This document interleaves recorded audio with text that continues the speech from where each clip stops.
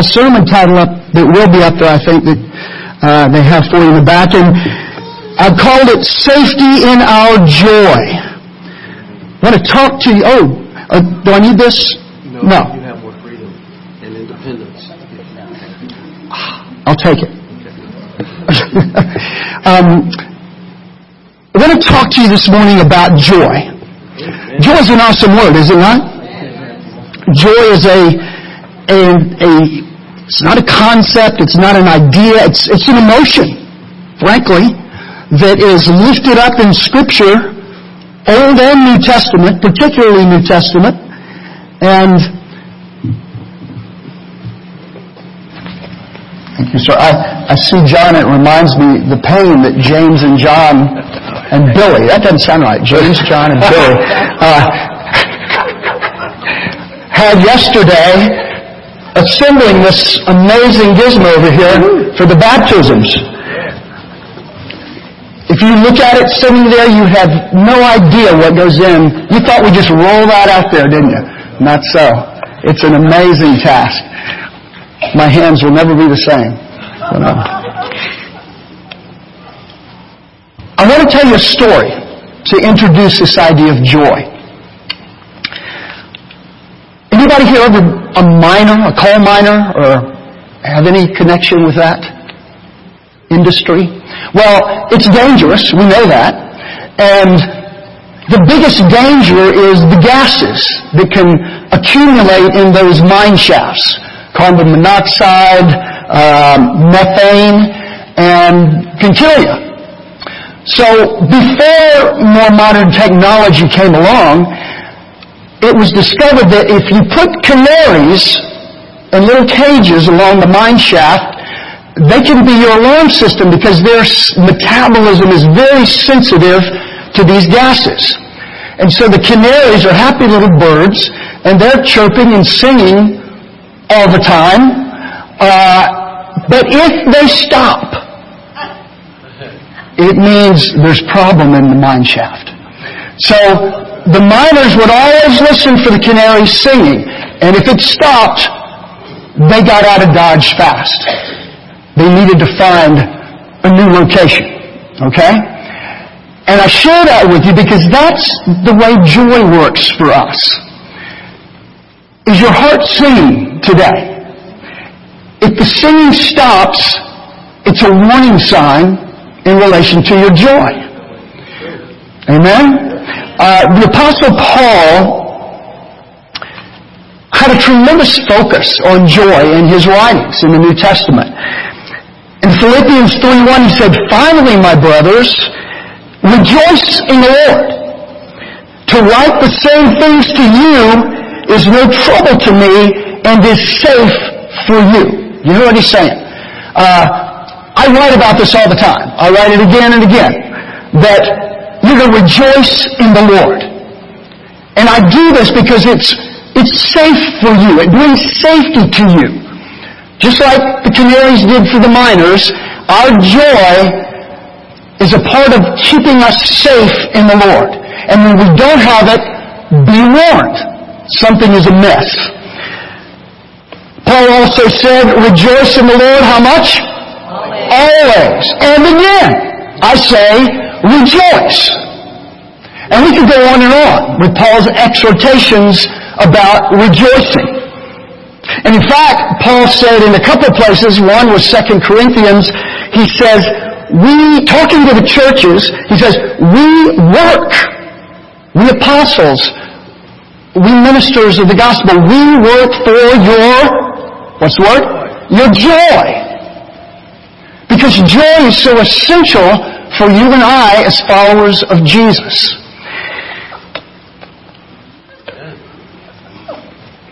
Jesus,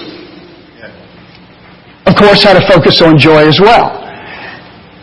And one of his statements about joy was, these things I have spoken to you, that my joy, this is in John chapter 15, verse 11, these things I have spoken to you, that my joy may be in you, that your joy may be full. Wow! You could meditate on that all day long.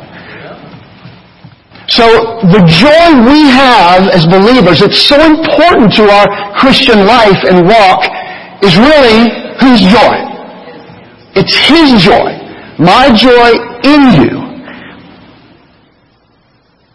That your joy may be full. So we have joy, and Jesus has joy, and He's put His joy in us. We're familiar with Galatians 5:22, where we have the fruit of the Spirit listed.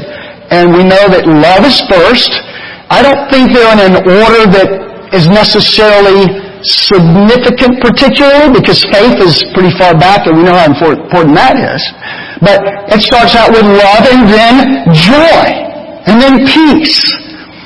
So we know that the joy we need to walk in is Jesus' joy, and we have it in us by His Spirit.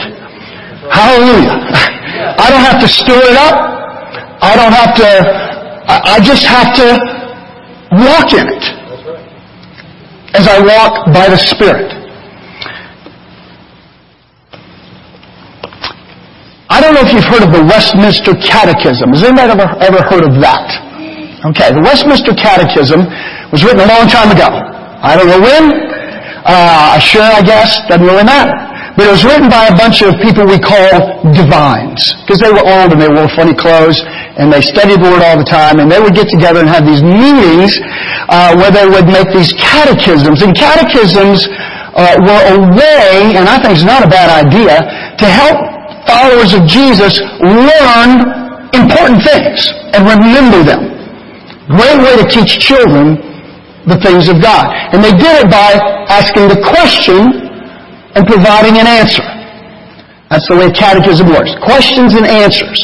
And the first question of the Westminster Shorter Catechism is this: what is the chief end of man? That's old language. Makes me think of Indians and saluting. But it means, what is the most important purpose we're on this earth for? What is the chief end of man? That's the question. And the answer is, anybody know? You're on the right track. To glorify God and enjoy Him forever. That is amazing. That really does sum up the teaching of Scripture about our purpose to take every step on this earth as followers of Jesus. To glorify God and enjoy Him forever. Not just now, certainly beyond this age and into our future in eternity with Him. So, I think you agree with me that glorifying God is why we're here. That means that we live our lives by the way we think, the way we speak, the things we say. Everything we do is to point to how glorious our God is and how powerful He is in us as believers in the gospel. But what the catechism tied to that is, so the way you glorify Him is to enjoy Him. Walk in the joy of Jesus. Now, there's a guy named John Piper. I don't know if you've heard of him. I got to hug him once. It was such a treat. I love the guy. He's been a mentor to me by reading his books. And he took that statement, the chief end of man is to glorify God and enjoy Him forever, and kind of tweaked it and put it this way: God is most glorified in me when I am most satisfied in Him. Isn't that good? God is the most glorified in my life when I, in my life, am most satisfied in who my God is. Most joyful, satisfied in who my God is. So, I'm saying all this to say that joy is a big deal. It's a very big deal in our lives. We can't say, well, I put my faith in God. It doesn't really matter whether I delight in Him or rejoice in Him. I believe He died and rose from the dead. I was baptized. I go to church. Well, isn't it really that important I delight in God? Yes, it is. We must delight in our God. Be joyful in our God. My brothers and sisters, that's what Christians do. We delight in God. We find our joy and delight in Jesus above all else. What we find our joy in is what we glorify, what we magnify. If I find my joy in climbing the ladder of life and being rich and successful, and I glorify that, right? I magnify that because that's what brings me joy. If eating brownies a la mode every day, which sounds like a pretty good idea, and that's what brings me great joy, I glorify brownies a la mode. Is that what you're saying? Ice cream on a brownie, yeah. Whatever I delight in, I bring glory to. If I delight in pornography, I glorify pornography in my life. If I delight in my spouse, I bring honor and glory to my spouse, which is a good thing. As long as that is not my passion above the greatest of all passions, which is to delight in my God. Because if I delight in anything else more, find joy in anything more other than Him, I'm an idolater. That's what idolatry is, to glorify and worship something else more than I do God. So joy is a big deal.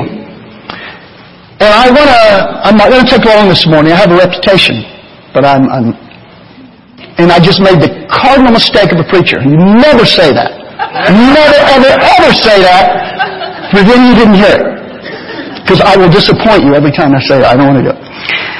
But as Paul said in Philippians 3:1 that we just referred to, rejoice in the Lord because this is safe for you. I want to think with you about a few ways that our joy keeps us safe and protects us in our Christian walk, okay?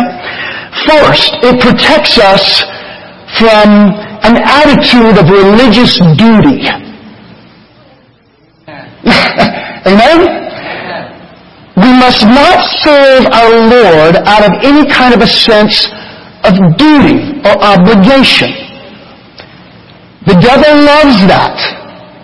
Now, all of us are called. We have a general call and a specific call. Our general call is that we're called to glorify God and enjoy Him forever, to put it that way. Our individual specific calls have to do with the way God's gifted us, where He's put us, the church we're in, and what He has set before us to do. And in all of that, we're supposed to do it with joy. Psalm 100, verse 2 says, serve the Lord with gladness. Amen? So, listen to this verse. This is heavy. In Deuteronomy 28, this is when a bunch of tribes of Israel were up on Mount Ebal, and the others were on Mount Gerizim, I think were the names of the mountains. And there was blessing and curses. And it was all a time of the warning, preparing them to go into the promised land. But a statement God makes through Moses under the section that's the curses says this, and it's spoken as if it's past tense. But I think it's really spoken in past tense because God knew this would be accurate in the future. So He spoke it as if it already happened. He says, because you did not serve the Lord your God with joyfulness and gladness of heart, because of the abundance of all things. In other words, the way He blessed His people, but you did not serve me with joyfulness and gladness of heart, therefore you shall serve your enemies, whom the Lord will send against you. Now there's a lot of theology in there, which I'm not going to even begin to try to unpack. But what I want you to hear is, God's saying, joy is a big deal.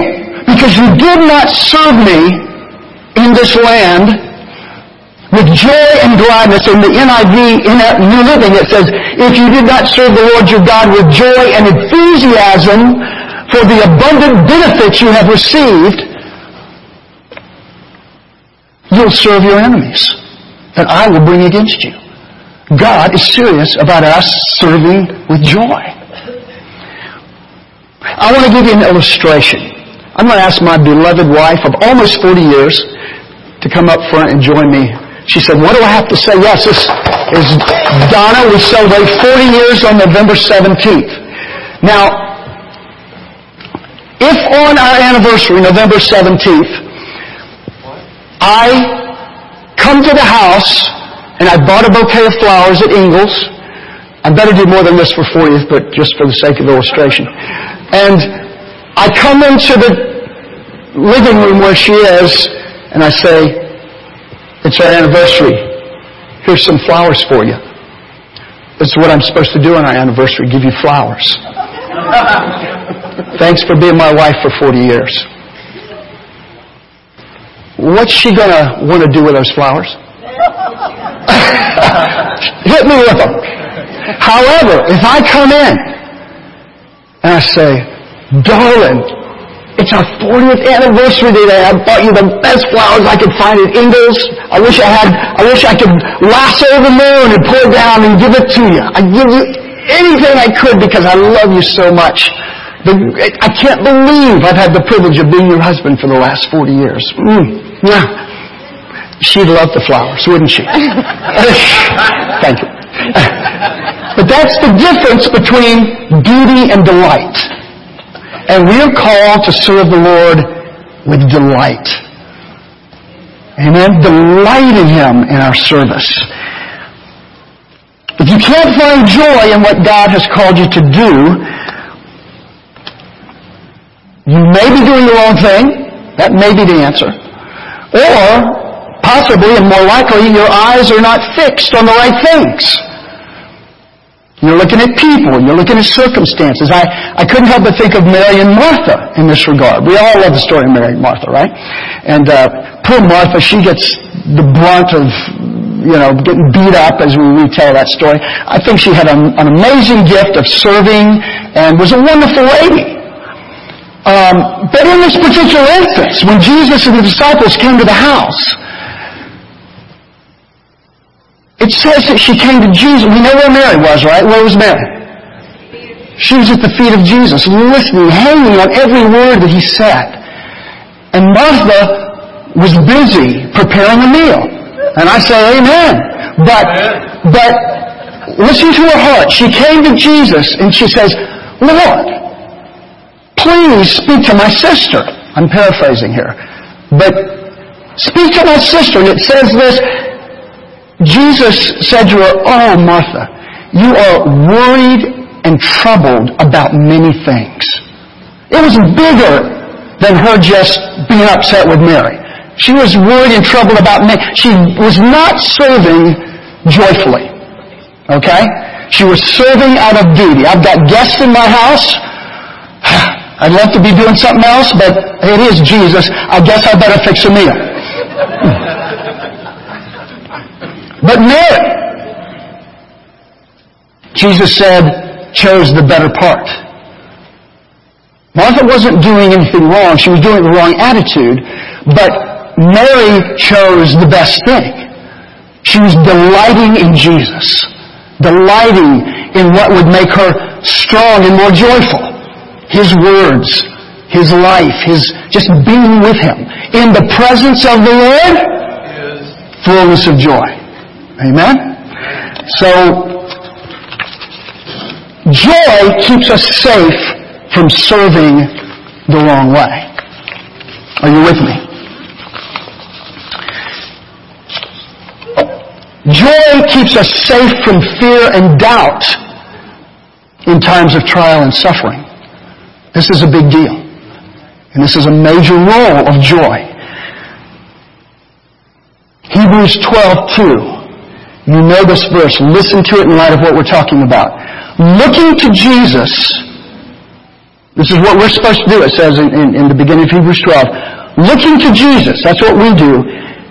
the founder and perfecter of our faith, who, for the joy set before him, endured the cross. That's profound. It's an amazing principle, an amazing truth.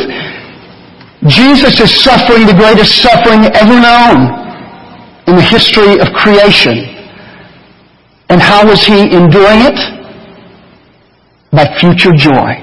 His heart, his mind, his eyes were fixed on the joy set before him.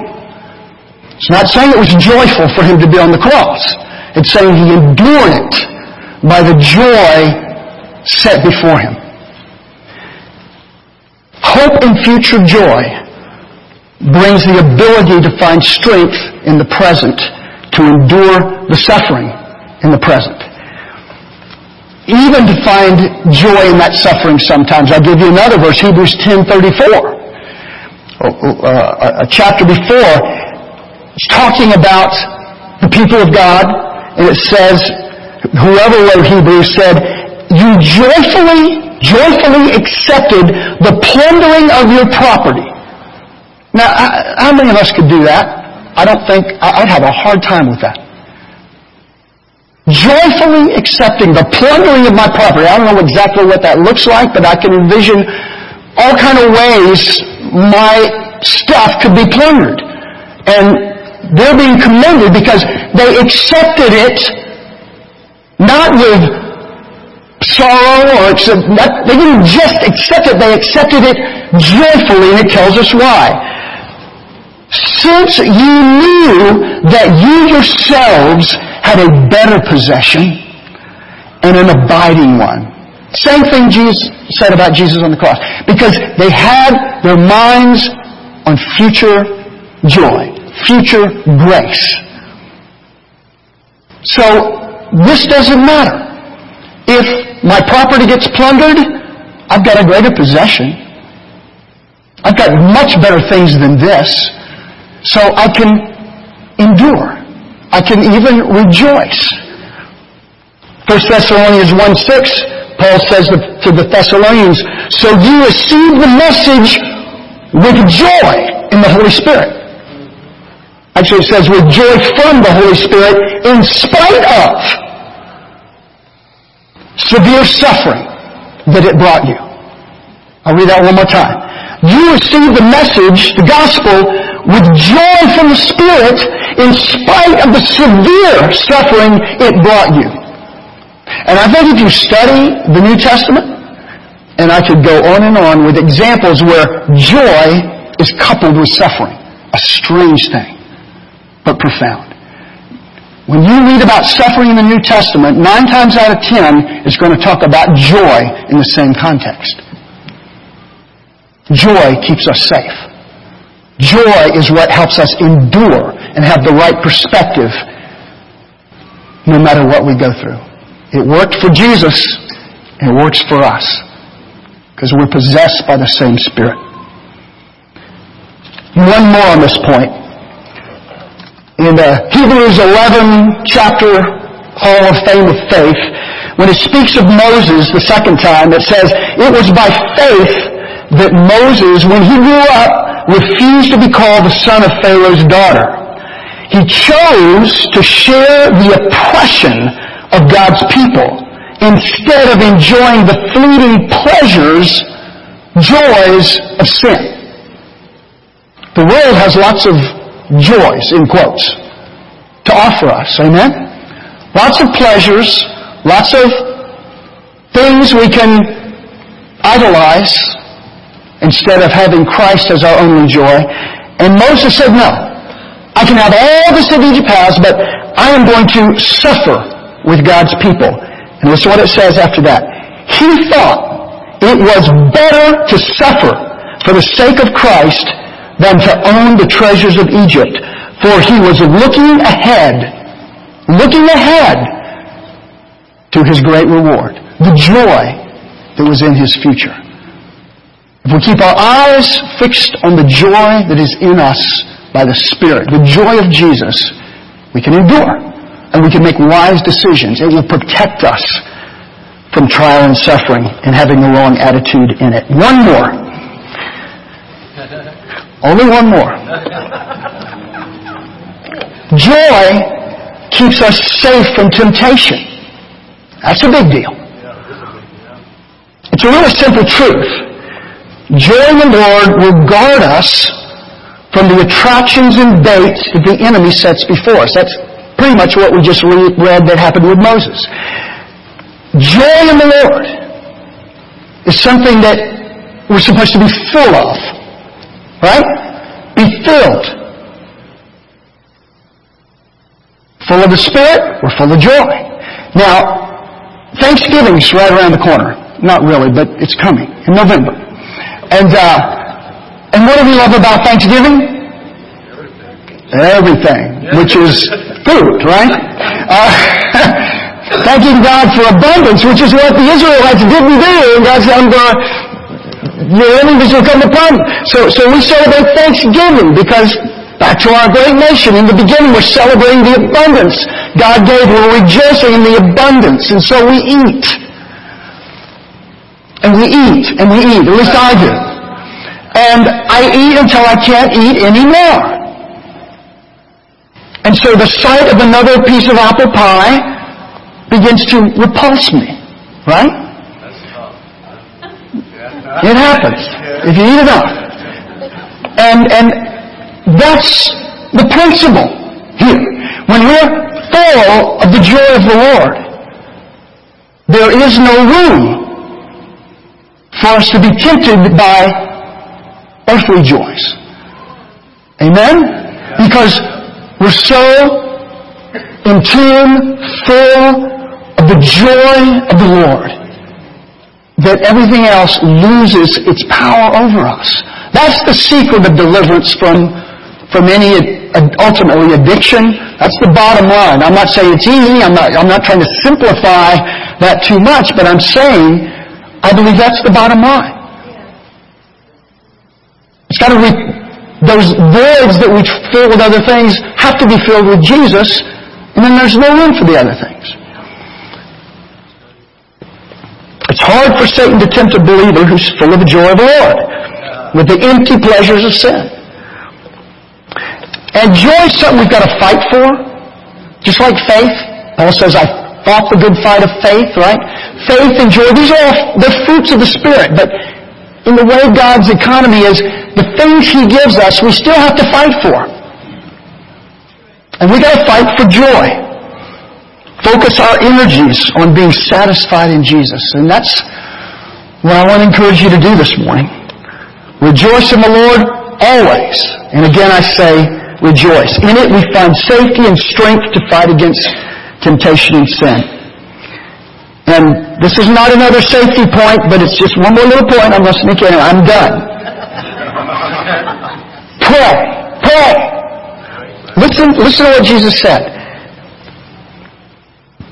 Ask and you will receive. So, pray and I will answer, that your joy may be full. You see what? He ties our prayer life to our fullness of joy.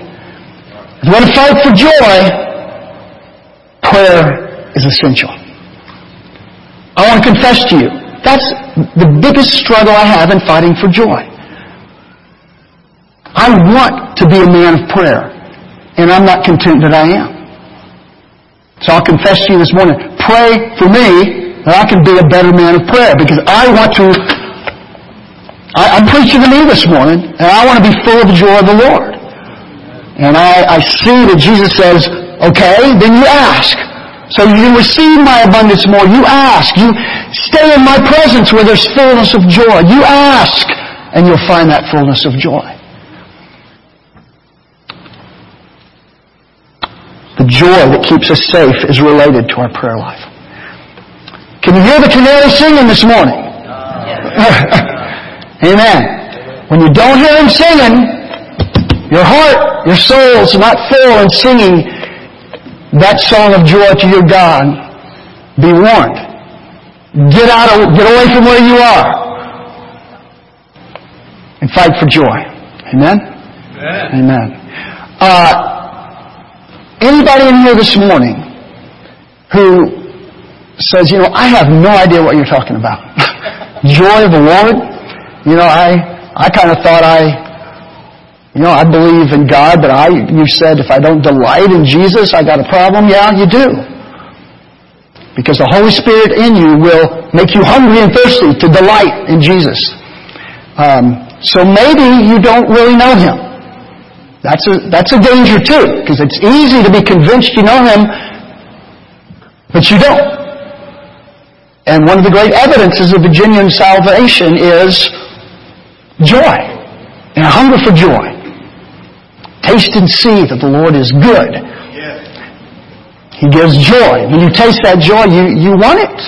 You want Him. You want more of Him. So I would just encourage you, if you have questions this morning, I think there's usually people standing right over here, and they would love to talk to you and pray with you about your status before a holy God that says you need His righteousness. And He'll give it to you if you confess your sins and repent. And you can find out what this joy is all about. Amen? Amen? Can I lead us in a prayer? Nope. Patty.